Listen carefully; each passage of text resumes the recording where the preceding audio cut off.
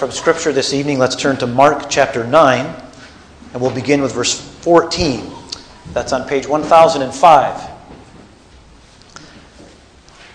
Page 1005, Mark chapter 9, and verse 14. You see the heading above this verse is All Things Possible.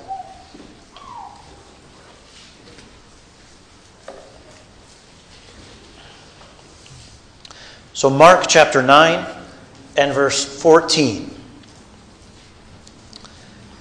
When they came back to the disciples, they saw a large crowd around them and some scribes arguing with them. Immediately when the entire crowd saw him, that is, saw Jesus, they were amazed and began running up to greet him. And he asked them, "What are you discussing with them?" And one of the crowd answered him, "Teacher, I brought you my son, possessed with a spirit which makes him mute.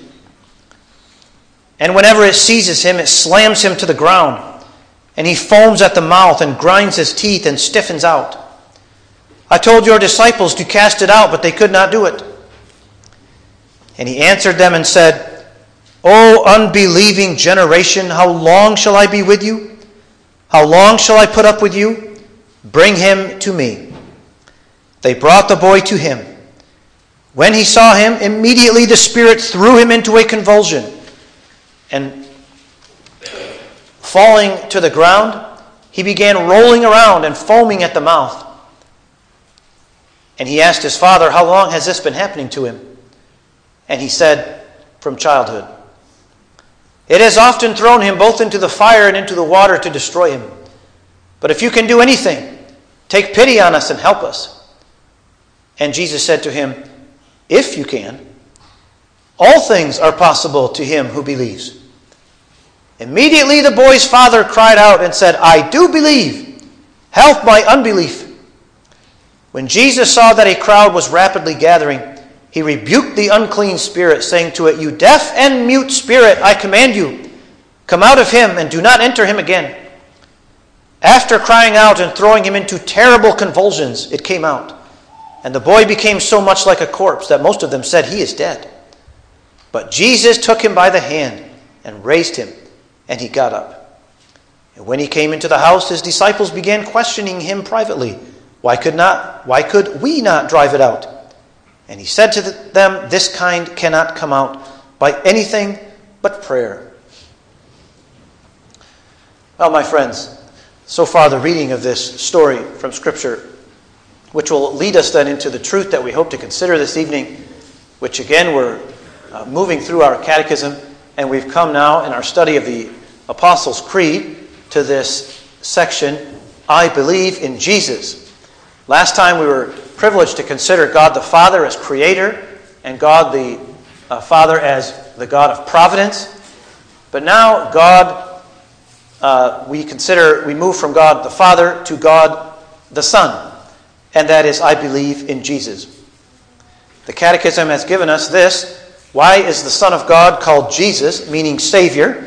So the Catechism is going to focus on the meaning of his name. Why is he called Jesus? Because he saves us from our sins, and because salvation is not to be sought or found in anyone else. And question 30, do those who look for their salvation and security in saints, in themselves, or elsewhere, really believe in the only Savior, Jesus? No. Although they boast of being his, by their actions they deny the only Savior, Jesus.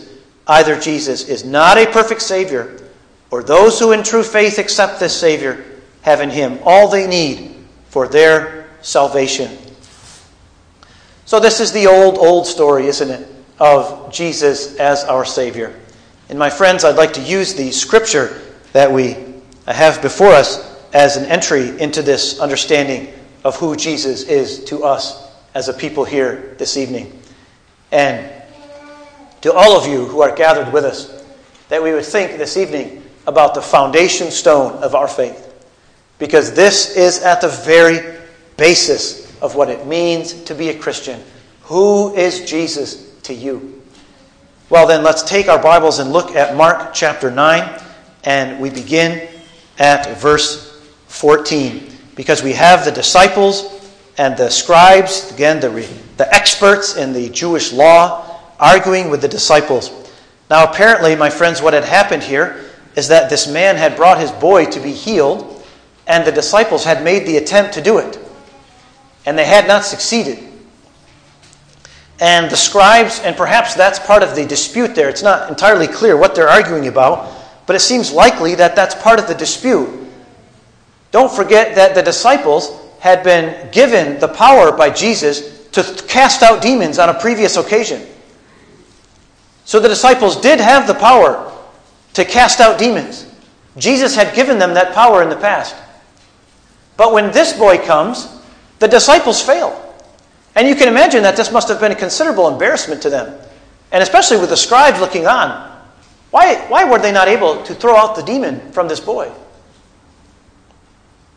So it brings me then to my first point here. And the first thing that we encounter in this scripture is impossibility. The impossibility of the situation that meets them. And again, we've already met that because the disciples hit a wall, as it were. They're not able to deal with this boy. They are not able to heal him. So you might say by the time Jesus comes on the scene, this father is already out of options. Now Jesus represents another option to him. But the man himself, in his anguish, is out of options. And my friends, I want to call your attention to the different parts of this text, which you might say make it very clear to us that this is an impossible situation. And again, I would ask you, and I appeal to you as parents today, to look at your children next to you. Do you remember the time when you may have had to take one of your children to the hospital? Maybe they had to have a surgery, a minor or major, or whatever it may have been. And do you remember that moment when they put your child on that bed? And they went this way, and they said, "You go that way." Now, I speak out of my own personal experience here, but maybe you've never experienced that, but certainly you've experienced the anguish of seeing your child suffering. But how that wrenches at your heart to see your child go to the operating room, and you have to go to the waiting room. And I think that if we can, this evening, congregation, put ourselves into the shoes of this father who has grown up from childhood with this boy who's obviously having seizures, isn't he? And this demon is in possession of this boy and causing this boy to seize in such a way that he grinds his teeth and he foams at the mouth and all these terrible things that we recognize in those who have seizures. But then, let's look at some of the details in this story that you might say bring home to us the impossibility of this situation. So the disciples fail in the first place. But then notice that in verse 21, after the father has brought the boy to Jesus, and this boy is now seizing on the ground, and the demon has slammed him down, says the text, and it's causing him to go into this awful seizure, that Jesus asked the father, "How long has this been happening to him?" And the answer isn't, for the last week, or it's only over the last year that this has been happening, but it's from his childhood. Again, you see how the story, as it's told us here, and as the gospel writer gives it to us, is showing us how desperate this situation is, how impossible it is.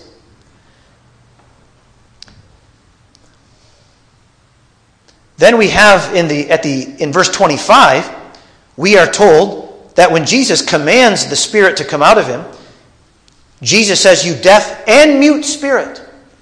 That this boy has been rendered by this demon both deaf and mute. And you know that those two often go together. But again, those details are included in the story, aren't they? Finally, at the end of the story, we find that the child falls down in verse 26 and had become so much like a corpse that most of them said, "He is dead." Now you might say the final nail has been pounded in the coffin. I mean, if he's dead, what more can Jesus possibly do? He's gone. It is hopeless. The boy is dead. Now, congregation, I also want to point out to you, why does Jesus not immediately heal this boy? Again, when you put yourself into the shoes of this father, when you feel something of the anguish of what you feel when you see your children being rolled away to surgery, or when you see your children suffering under some kind of sickness or ailment, whatever it may be, even when you see your children in pain, how that tortures your heart. And yet Jesus, who is the man of infinite compassions and love, he looks at this boy seizing on the ground. The demon has slammed him down. He's stiffened out. He's foaming at the mouth. And Jesus turns to the father and says, how long has he done this for? And doesn't something rise up within us? Jesus, heal the boy. Look at him. Look at the father in anguish watching his boy thrash about on the ground in agony. Jesus, why don't you stretch out your hand and heal him? Now, my friends, I think there's a principle here. And that is where Jesus finds a sense of need in any person. That sense of need is so valuable that he works to deepen it. Where Jesus finds in any of us a sense of need for him, he works to deepen it.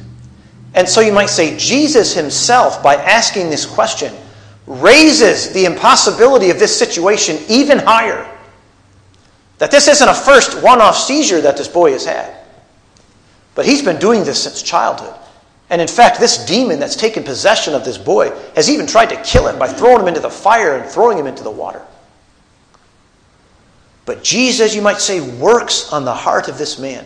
You see something similar, right? When the woman, the Syrophoenician woman, she calls out for Jesus. Jesus, have mercy, right? She's asking that her daughter would be healed. And what does Jesus do? He says, I'm not called, but unto the lost sheep of the house of Israel. It almost seems as if he pushes her away. But of course, he's not pushing her away. He's drawing her to him. He's working on that sense of need that exists in the heart of his child to bring them to himself. So in the first place then, dear friends, we have this impossibility, but then we have doubt.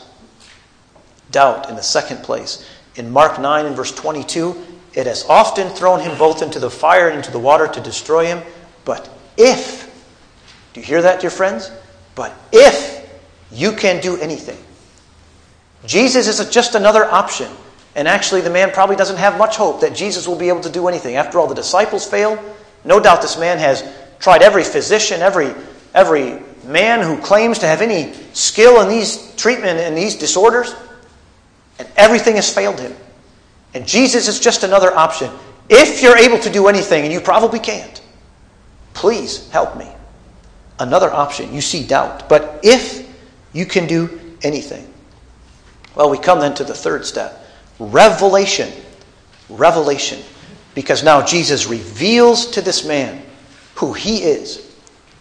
A revelation. And look, my friends, at verse 23. Because you have to understand this correctly. Verse 23, and Jesus said to him, if you can. In other words, what Jesus does is he says to the Father, man, what are you saying? If you can. It sounds like you don't know who I am.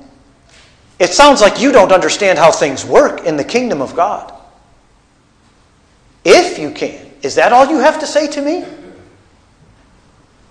Verse 23, so Jesus takes it, he says, if you can. And now Jesus, it's as if Jesus says, let me tell you how things work in the kingdom of God. All things are possible to him who believes. You see that saying I put in there from the commentary of Dr. John Gill. I love that so much. As the man put an if on the power of Christ, Christ puts an if on the faith of the man. Do you see that, dear friends? Jesus turns that around. He says to the man, you said, if I can do anything. Let me tell you the real problem here, sir. The real problem is not my power. There's no shortage of power with me. But the real issue here is, do you have confidence in me to heal your son? Do you have faith and trust in me? The deficiency here is not me. Don't put the if on my power, but put the if on your faith. All things are possible to him who believes. Why? Because faith joins us to Christ, to the omnipotence, to the power of Christ. That's what faith does. No shortage of power with me. The shortage, the deficiency is with you. And then we see in the fourth place, faith. That this man cries out. What a revelation that must have been to him. That it was his lack of faith in the Savior which was preventing the healing of his precious child. And he cries out. In fact, we should read that as he burst out, I believe. And there it is, faith, my friends, in the fourth step here, the fourth thing that we see. Faith. I believe, he says in verse 24. Immediately, the boy's father cried out and said, I do believe. I do believe. Just faith. Just faith. That's all Jesus asks. Confidence in the Savior. Confidence, trust in the power of Jesus. This teaches us so much about faith, doesn't it? Faith. Jesus says on another occasion, I am the resurrection and the life. He that believeth on me, though he die, yet shall he live. Faith. Faith joins us to Christ. And because it joins us to Christ, it brings with it all power. And that's the next point there. I'm sorry, that's the sixth point. We'll get to that. But first, confession. The man says faith. He says, I believe. But then he quickly follows that up with, help my unbelief. This man immediately recognizes who Jesus is.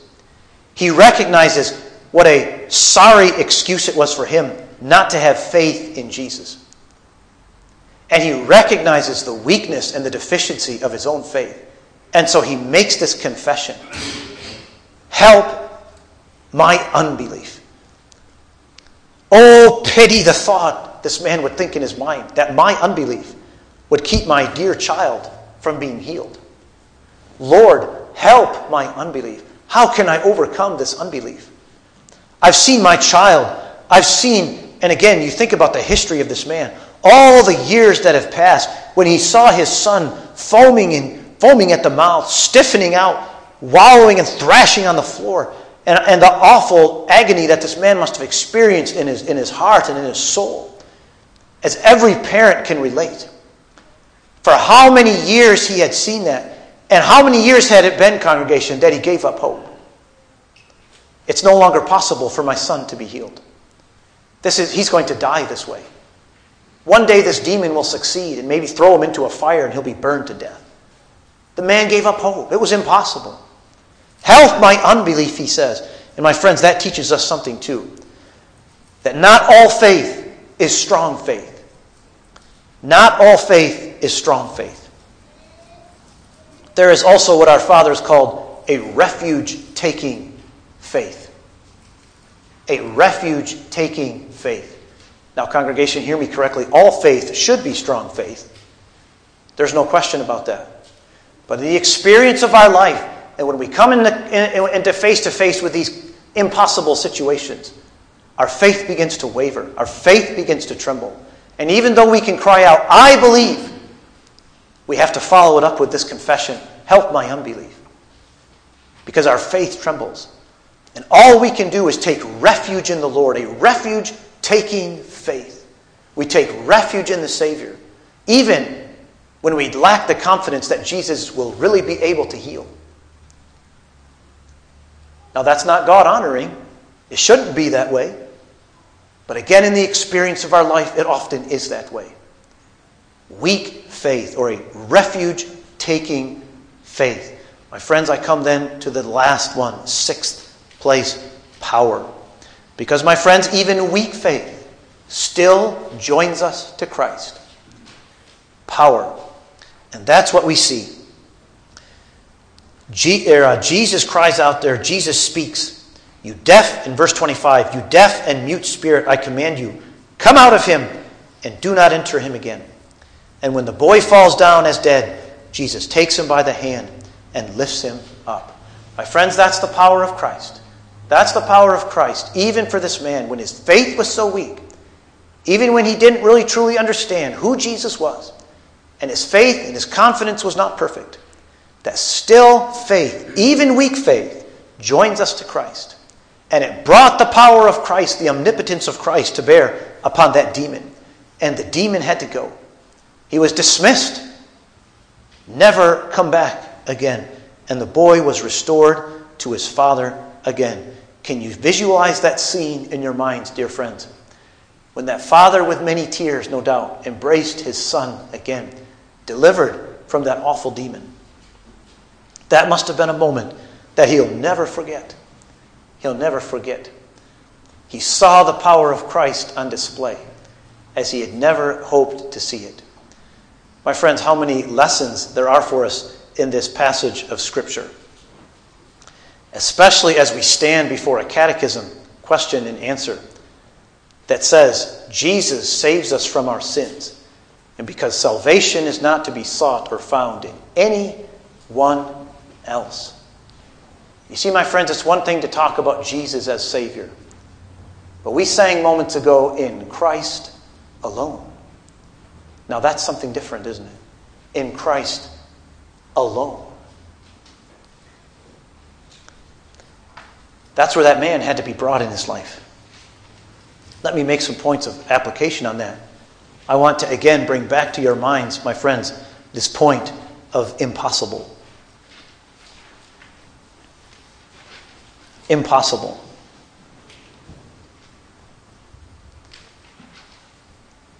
What a necessary place that is for us to come in our life. To stand before the gate of heaven and to see it closed tightly against us.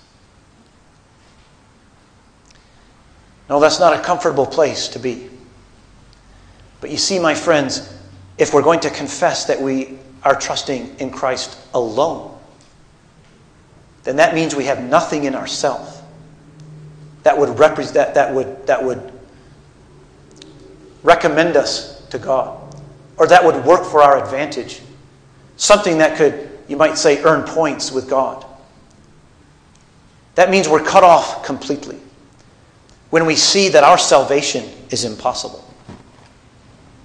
We stood before that place when we came to Lord's Day 5 in our catechism. You remember that. In Lord's Day 5, when the instructor, he said, according to God's righteous judgment, we deserve punishment, both in this world and forever after. How then can we escape this punishment and return to God's favor? And the answer was given, God requires that his justice be satisfied. And you remember the next question, can we pay this debt ourselves? No. Can another creature pay this for us? No. You see, my friends, then God brings his people to stand before an impossibility. That my sins call for my judgment. And I must be cast from the presence of God forever and forever. And that is just. And that if I had to take a pen and I had to see my own death warrant, I would have to sign it. And I would have to say that God is just to cast me from himself forever and forever. This is what my sins deserve. My friends, that boy or that father stood before an impossibility. And I wonder if in our own heart's experience we have come to that place in our life. You see, my friends, that's the difference between confessing Jesus as Savior in kind of a easy and almost flippant way, and to say that Jesus is my only Savior, that I trust in Christ alone. My friend, let me speak to you this evening. Have you stood before the covenant of works, as we've talked about it in the past, and seen the demands that God makes of us, and recognize that you fail in every respect? And that if it's not for God's grace, and if it weren't for another mediator who could stand between us and God, we would be lost forever. David wrote in Psalm 51, against thee only have I sinned, and done that which is evil in thy sight, that thou mayest be justified when thou speakest, and be clear when thou judgest. You see, David came to that point. He came to that point where he acknowledged that God would be just to cast him out of his presence forever. In Romans 3, verse 19, Paul talks about every mouth being stopped. In other words, we have no defense to make anymore. We have no excuses to offer. We have nothing to say for our own justification. We confess that God is just to cast us from his presence. But my friends, I come now to my second point. Who is Jesus? Who is Jesus? Because as we stand before the gates of heaven closed tight against us, now we are in a position, my friends, to hear about Jesus. Now we are in a position to talk of a Savior. And my friends, there is no lack of power with Jesus. And this brings me to that point that Jesus made so beautifully and so wonderfully does the gospel teach us these things. Because the Father put an if on the power of Christ. But this evening, my friends, the gospel comes to you with this, that if you will have Christ as your Savior and as your only Savior, and if you will believe and if you will trust in him, then you can have him for your Savior. And you don't put the if on the power of Christ. But tonight, the gospel puts an if on your faith. On your faith. And this brings us to examine ourselves, my friends, to examine ourselves as Christians and as those who profess the name of Christ today. You know, there are people who sit in pews for year after year and who claim to be Christians, who think of themselves as Christians, but who come to the realization, and perhaps in their own conscience they know that they're not a Christian. We can talk the language, can't we? We can show up in church, but in our heart of hearts and in our own conscience, we can know that we're not a Christian. And there are people in churches who commit sin in their past and who think of themselves as unsavable. They put an if on the power of Christ. My friend, may I speak to you very directly this evening? Are you a Christian?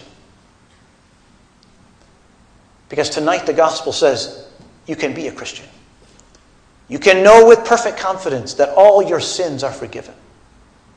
And you sinned worse than you ever can imagine. Your sins pull God off his throne. And your sins make it impossible for you to be saved for anything that you can do yourself or anybody could do for you. But now we come to talk about Jesus. And tonight Jesus says don't put an if on the power of Christ, but put an if on your own faith. My friends, there are no sins that you may have committed in the past that keep you from the kingdom of God. Well, maybe I should restate that. All your sins, even the least sin, will keep you from the kingdom of God. But there is no sin that Christ cannot forgive.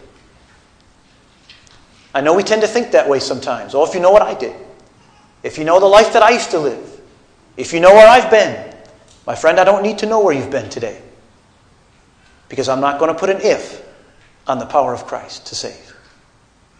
But I'm going to tell you that if you will believe, that if this evening you will put your trust in Jesus Christ, if you will put your hand in his, you will be saved. Do you believe? Are you a believer this evening? And I speak to all the Christians amongst us as well, because this is the same message for all of us.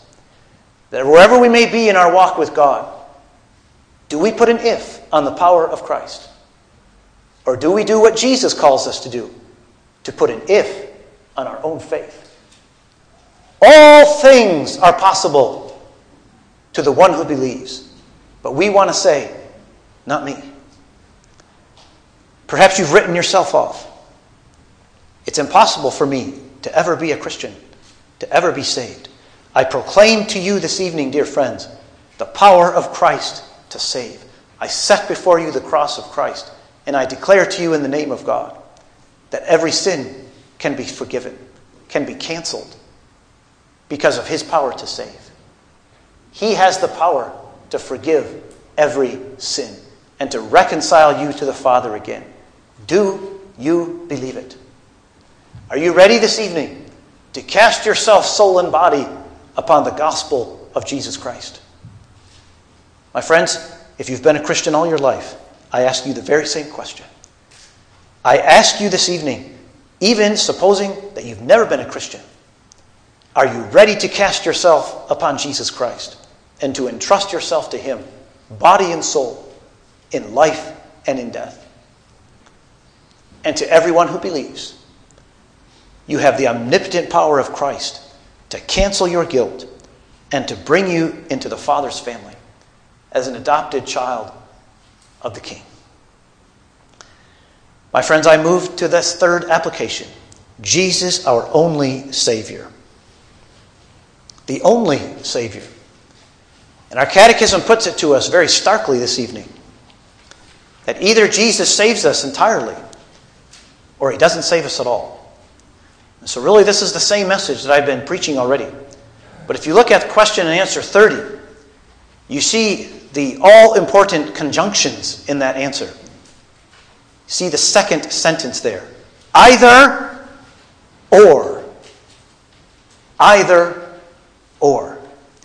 Either Jesus is not a perfect Savior, and you can only trust Him a little, or those who in true faith accept this Savior have in Him all they need for their salvation. That is the stark contrast, the stark reality that the gospel brings us today, both in the catechism and in the Scripture. That either Christ is not a complete Savior, or we find in Him everything that we need for life and death, for soul and body. This is where the catechism brings us, my friends, to this point of Jesus, our only Savior. My friends, the catechism asks us, will you have Christ this evening on these terms? These are the terms of the gospel. Either or. My friend, I don't know where you are today with Jesus Christ, but I would ask you to go to your home and to lay those two words in prayer before the Lord. Either or. Either Christ is your complete Savior, or He's not your Savior at all. I remember John Bunyan in his biography. He was living a life of sin, and he came to that place in his life where he was playing a game with his friends. And suddenly a voice darted into his mind. The impression came upon his head. And the expression was this: wilt thou leave thy sins and go to heaven, or have thy sins and go to hell? That's also the expression, my friends, that the gospel brings us this evening. Either or. Wilt thou have thy sins and go to hell, or wilt thou have Christ and go to heaven? Or wilt thou leave thy sins and go to heaven? Jesus, our only Savior. My friends, there's so much packed into that statement. So much that goes into that. And so many profess Jesus as their Savior in our day. But my friends, let us come before the Lord in a moment of honest self-examination and ask ourselves, is Jesus my only Savior? Is He my only Savior? And my friends, where we can, in good conscience, say that I have given my life to Christ wholly and solely, that my heart is not divided, I've given Him everything, I've entrusted my life to Him and to Him alone, then we can glory in the cross of Christ, and we can glory in the salvation that He brings us. We can glory, as the hymn says, God forbid that I should glory only in the cross of Christ, only in the lowly Jesus, by the high and proud despised. Nor shall any fond ambition turn my heart from Him away. I shall know no one but Jesus, Jesus, Jesus, every day. None but Jesus crucified, Jesus Christ who for me died. I shall know no one but Jesus, Jesus, every day. My friends, may we glory in the cross of Christ this week. May we glory in Christ, our only Savior. And may we deny ourselves, take up our cross, and follow Him. He's so worthy. May God grant it for His name's sake. Let us pray. Lord, you set before us in such stark contrast the choice that stands before everyone when they come into the presence of Jesus. That either we will have our sins and go to hell, or we will have Christ and leave our sins and go to heaven. That either we find all things in Christ that we need for soul and body, life and death, or Christ is not a perfect Savior. And then he's no Savior at all. Lord, help us to be honest with ourselves this evening then. And help us with a fresh and with a new faith take refuge in thee. Even, Lord, if we've been a Christian for many years, may we find ourselves, may we bring ourselves, Lord, to cast ourselves entirely upon Christ alone for salvation, and confess that we find nothing in anything else, but only in Christ. Lord, we pray for those who may not be Christians in our midst. We pray for those, Lord, who have perhaps even deceived them with their own selves on this all-important point. And we pray, O Lord, that also they would be disillusioned and that they would come to find refuge in the arms of Jesus. Oh, that they would hear this evening, whosoever will, let him come, let him drink, and let him find life in Christ. Lord, I pray that you would remember us then as a congregation and bind us together in this one confession, solus Christus, Christ alone. Lord, we give ourselves then into your hands this evening and pray that you would bless and keep us and make us to be good and faithful soldiers of our great captain and of our great Savior, Jesus Christ. In his name we pray. Amen.